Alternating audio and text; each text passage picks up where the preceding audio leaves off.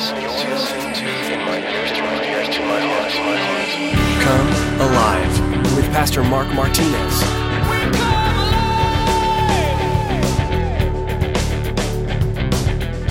He allows Satan to sometimes get up in our grill not because God's like, I don't know if Mark's going to make it today. I don't know if Nick is going to pull through. See, that would make God dumb, and he doesn't know the beginning and the end. He doesn't know anything. He doesn't know the future. God knows tomorrow. You and I don't. But he allows it so you and I can mature and grow and get strengthened. You and I don't know how we're going to handle a certain situation. You can only assume that if you had a death in your family, the death of one of your children, how you would handle it.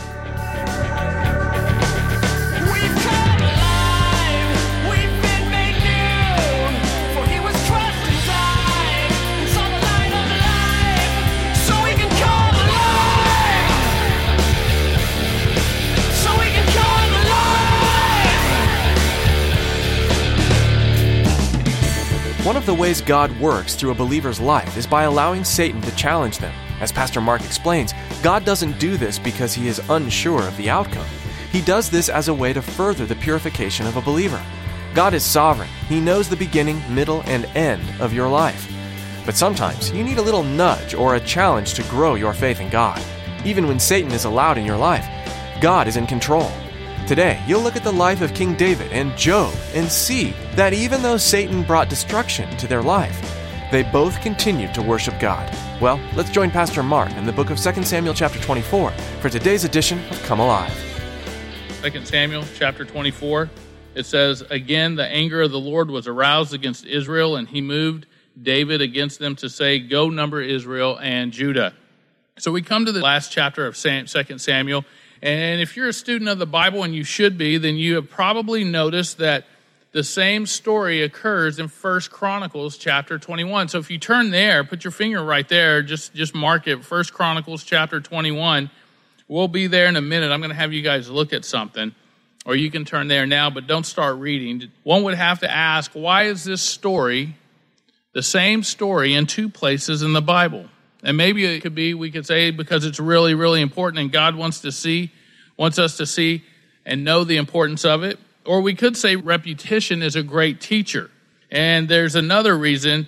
And so if reason one would be for us to tell us once more the reason, then number two would be to teach us much more.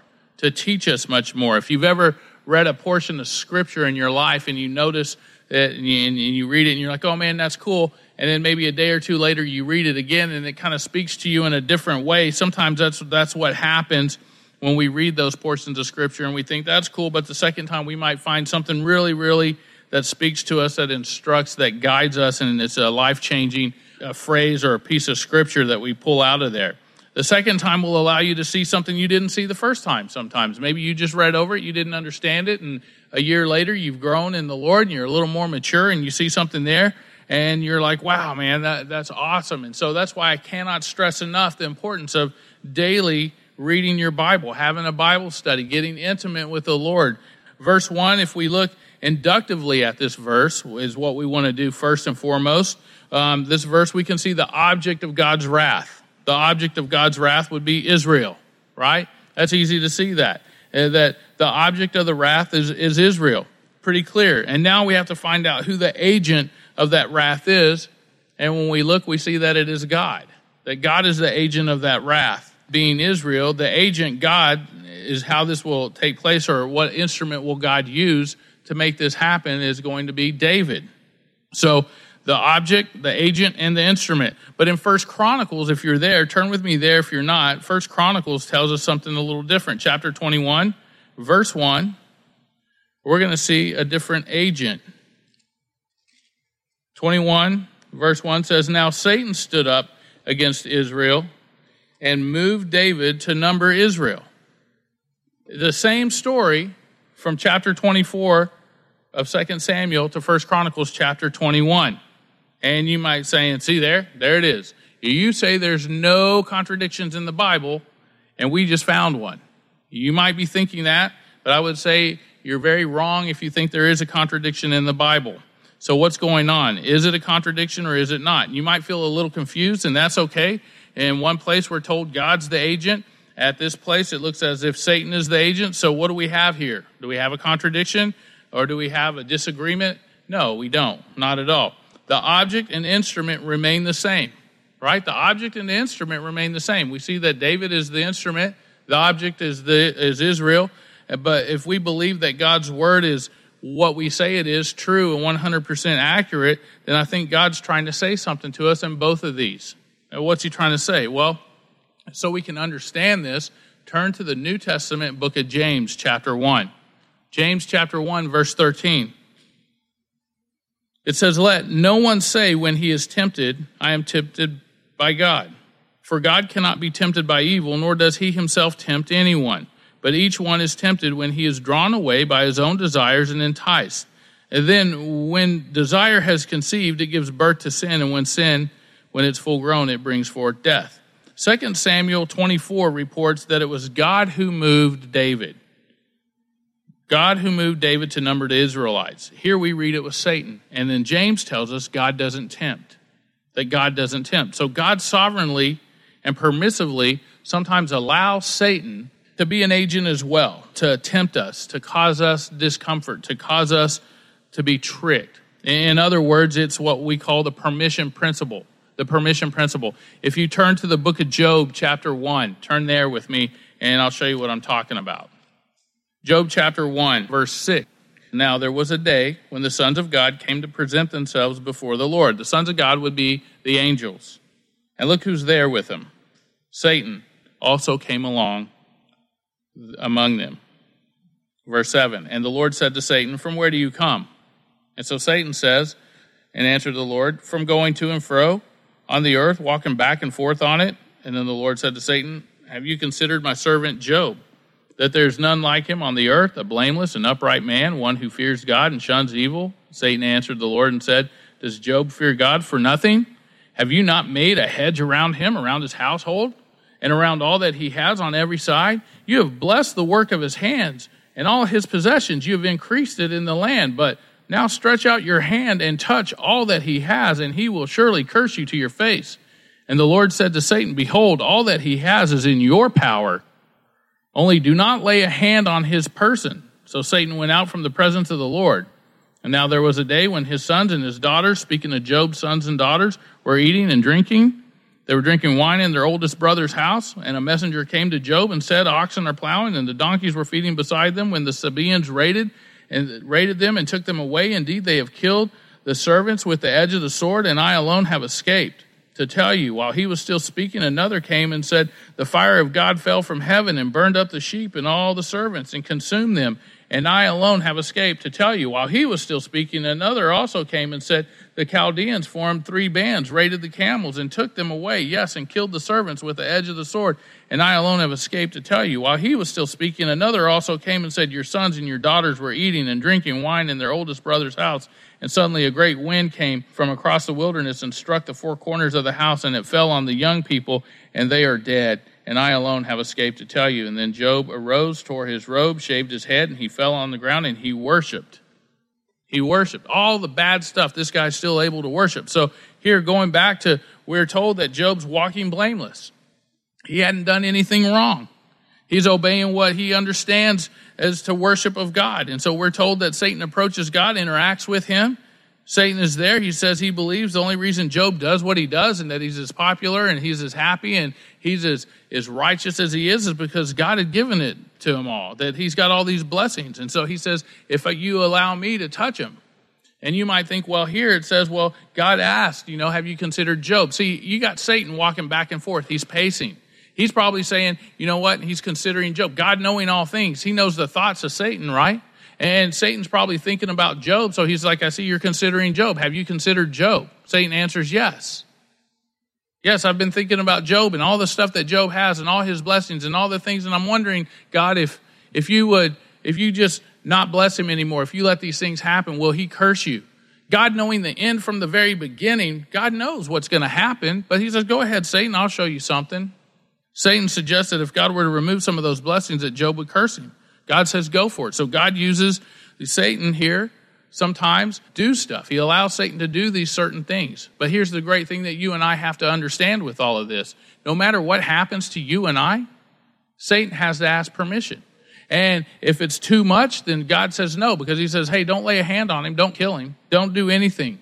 Only do this. I'll let you do this. You can have the power to do these things. And so what's Job do? Satan does all this stuff to him, and Job worships God still.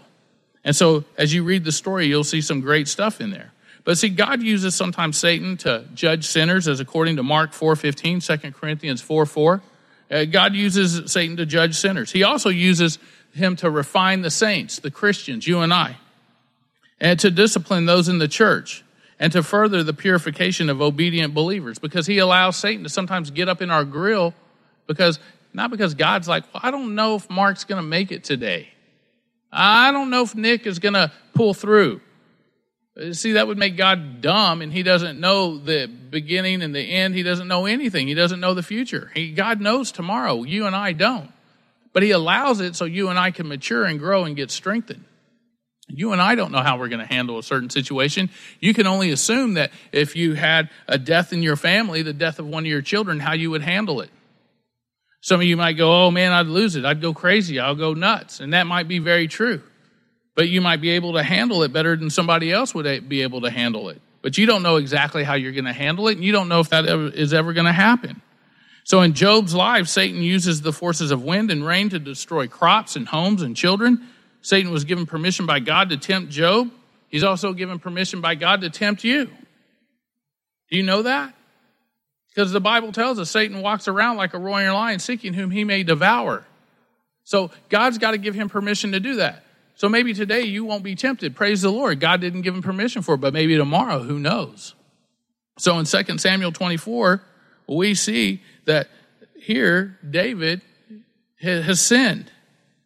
And Satan was given permission by God to tempt Job. He's given permission by God to tempt you. He's also given permission by God to tempt David at this point in time.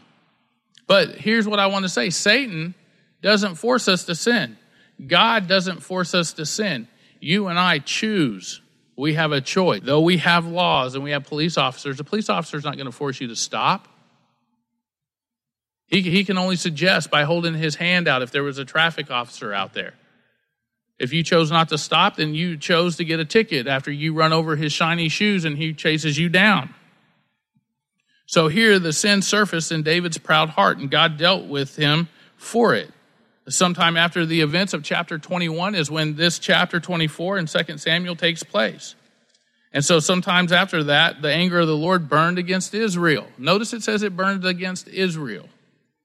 Now, the reason for the Lord's wrath isn't really stated, but it's on previous occasions. It must have stemmed from some type of violation, some aspect that the children of Israel had violated in the Torah, their Bible.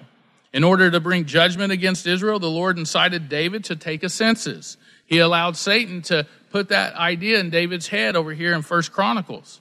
And so the writer's attribution of the action to the Lord's is not contradictory in chapter 21 of 1 Chronicles. It just reflects the understanding that God is God. He's the Lord of the universe and exercising dominion over all powers and authorities, whether in heaven or on earth. So from this position of utmost strength, the Lord apportions power to lesser beings, such as angels, such as Satan, to be used enforcing moral aspects in the created order. And so the Bible teaches that God empowers even destructive beings, whether superhuman or even human, in limited ways to bring judgment and ultimately redemption. And you might be like, what? I don't get it. Why would he do that? Well, why doesn't he just make everything perfect? Well, if good and evil exist, then evil's there, and we might choose to do some evil act. And so God says, okay, here, I want you to see your mistakes. I want you to see how foolish and how ignorant, how dumb that evil thing is that you've done.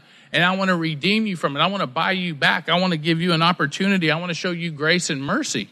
But it's only through repentance that can happen. And so here he uses human and superhuman. And he brings to enforce moral order, enabling Satan to entice David to act foolishly. How many of you have been enticed to act foolishly? All of us could raise our hands and say, yeah, you know. And so Satan's like, yeah, I've enticed you to act like a fool and do foolish things. And so here the powerful protective covering over my life is God. It says in the Bible that he always allows a way of escape. He doesn't force us into a pigeonhole and say, hey, you're stuck with that thought. You're stuck with it. You need to run with it.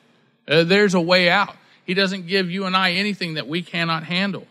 So what's this do for us? Well, it allows us to see and know that there is this powerful protective covering over our life. God's not going to give me more than I can handle. The fact that the Lord oversees the entire judgment process should just totally comfort you and I. It should make us excited to understand that it's ultimately over all of humanity as well if they choose the Lord. It means that no evil action can occur that is not subject to God's oversight and divinely imposed limitations. Do we understand that? Do we get that as Christians? We have to. Because if we don't, we walk around going, oh man, I have no choice in this. But you do. You have a choice. It also means that nothing can occur in the universe without God ultimately using it for good. No matter what happens in your life, God can ultimately use it for good. It all has to filter through God. We could call it the Father filter. There's a filter. It all goes through God. Satan says, hey, I want to tempt this guy. I want to tempt Mark in this area. And God says, you know what? I don't think Mark's ready for that. See, God's hand is on the thermostat. And you can that's a little too much, but let me bring it down a little. Let me cool that idea off and let's go with it there because he's not going to give me anything more than I can handle. Or he might say, yeah, you know what? He can handle that. Let's actually heat it up a little bit. Mark can handle a little more. But ultimately, it all filters through God. See, he wants to purge us. He wants to transform us. He wants to purify and change your life. He doesn't want you just there where you're at comfortable, like, oh, everything's good. I've graduated that's like a kid saying, I only want to do first grade, Mom, and that's it. I'm cool with it. And we as parents going, oh, okay, that's great. That's my son right now. Why do I need to go to second grade, Dad? I sort of know how to read. Okay, can you read this word? Peopoly? No, that's people. That's probably a word you'd want to know when you learn to read. So let's try to get you on to moving up a little bit. And then when you get to 8th grade, you can come revisit the whole I want to drop out again. And we'll see what you know then. He'll probably still be sounding out letters the rate he's going these last couple of days. And so, we as parents care enough to spend the time to teach them and show them the right ways. And so God says, hey, I know what he is. And I constantly hear from both of my children as we're helping them with schoolwork, it's too hard. Well, how about this one? Is this too hard? And no, that's easy. Well, remember when you said that was too hard last year? Yeah. Well, it is. It always gets harder. And they just look at you like, are you kidding me? I want to be honest and true. I mean, life just gets harder with us as adults. It doesn't get easier. I mean, at what point does life get real easy? I'll tell you, when you die and go to heaven. But you got to get to heaven. And so life is a tough life. See, God knows what I can handle and what I can't handle, and because I belong to him. I know what my kids can handle and can't handle because they belong to me. God allows me to manage those little lives. And we have that special filter, the Father filter. And he will allow situations in your life to make and develop you into the great object he wants you to be. You have opportunity to be a great object, only if you choose to do that. Well, we may not understand why this thing is happening, and that's okay because that thing he allows us to see, our Father in heaven, has all the more reason to be God at that point because we don't understand it. It gives him that opportunity to remain God as God and us, man. Well, we're man. We won't understand everything God does. And the minute you do understand everything God does, well, he's no longer God. So don't fool yourself with that. Look at verse 2. Let's move on. So the king said to Joab, the commander of the army, who was with him, now go throughout all the tribes of Israel from Dan to Beersheba and count all the people, that I may know the number of the people. And Joab said to the king, now may the Lord your God add to the people 100 times more than there are. And may the eyes of my lord the king see it. But why does my lord the king desire this thing? Nevertheless, the king's word prevailed against Joab and against the captains of the army. Therefore, Joab and the captains of the army went out from the presence of the king to count the people of Israel. So, what sin is it that David commits? Well, the evil thing that David did was counting the people. You might be thinking, well, I've read this chapter, and later on at the end, we know that 70,000 people will die because the people were counted. And so in Deuteronomy 17, God asks the kings not to, number 1, multiply horses, number 2, not to multiply wives, and number 3, not to multiply gold and silver. And so he was not to multiply for the purpose of trusting in anything else. It wasn't the fact that it was horses or wives or gold and silver. There's nothing wrong with those things. He just wasn't, it was to say, you are not allowed to trust in those things. You are to trust in me. And as we taught on Wednesday night, the best form of government, David says a theocracy, and that's true, but is a monarchy. Every time you see it, God set up as a king. It's a monarchy. That's the best form of government. And so that's what God endorses. But here we see that he says not for kings not to multiply horses, wives, or gold and silver. And it's basically, if you're a king, you should trust in God and in God only. If you're a child of the king, you and I, children of the king, well, we should only trust in God and God only in all our decision-making processes. So what are you trusting in? Not the strength of horses or an army, not in women or in money. But why was it okay? Let me ask you another question. Why was it okay for Moses to count the people, but not David? When we study our Bible, I'm one of those guys that study, and I'm always looking for loopholes. Trying to figure out, can I get out of this thing? Because I blew it, and I need to figure out, so I start looking.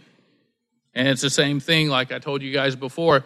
On the days that are real cloudy, I sin less. Because the Bible says the Lord's coming back on a cloud, in the clouds. And so when it's a clear day, I'm like, well, there's no cloud, so I'm pretty good. He's not coming back today.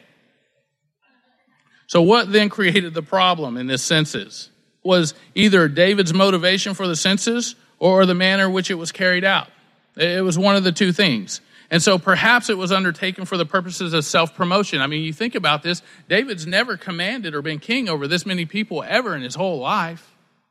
And so maybe it was self-promotion. David may have wanted to know how many Israelite males above the age of 20 there were in Israel in order to be able to boast more accurately and say, man, I got a huge army.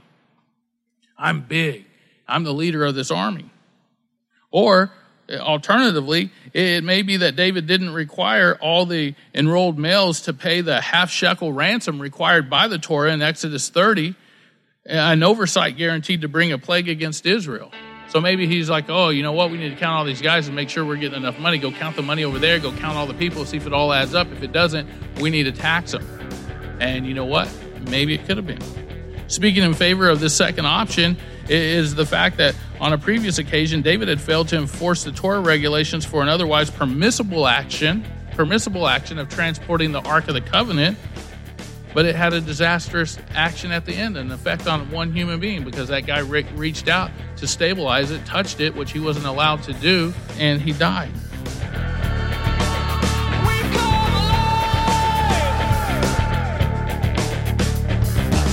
We're so glad you tuned in today to Pastor Mark's teaching here on Come Alive.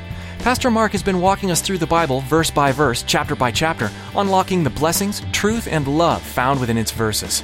We know that reading God's Word can be difficult to squeeze into your schedule sometimes, so having something to listen to instead can help.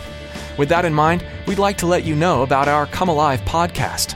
We've made Pastor Mark's messages available to you for free so that you can take them with you on the go, making hearing the Word so much more convenient. Search for Come Alive on iTunes or on Google Play and subscribe to have a notification sent to you as soon as we post new editions. Thanks again for tuning in today to Come Alive. If you'd like to learn more about this ministry and the church behind it, please visit us online at comealiveradio.com. If you're living in or near Katy, Texas, we'd also like to invite you to come see us in person at Calvary Chapel, Katy. We're a laid-back group of Jesus followers, and we love inviting new people to come join us in seeking the Father and praising His name. Find service times and directions to our church when you visit our website, comealiveradio.com. That's all we have time for today. We pray you continue to find Jesus through His Word and in everything you do. Join us next time for another in-depth look at the Bible, right here on Come Alive.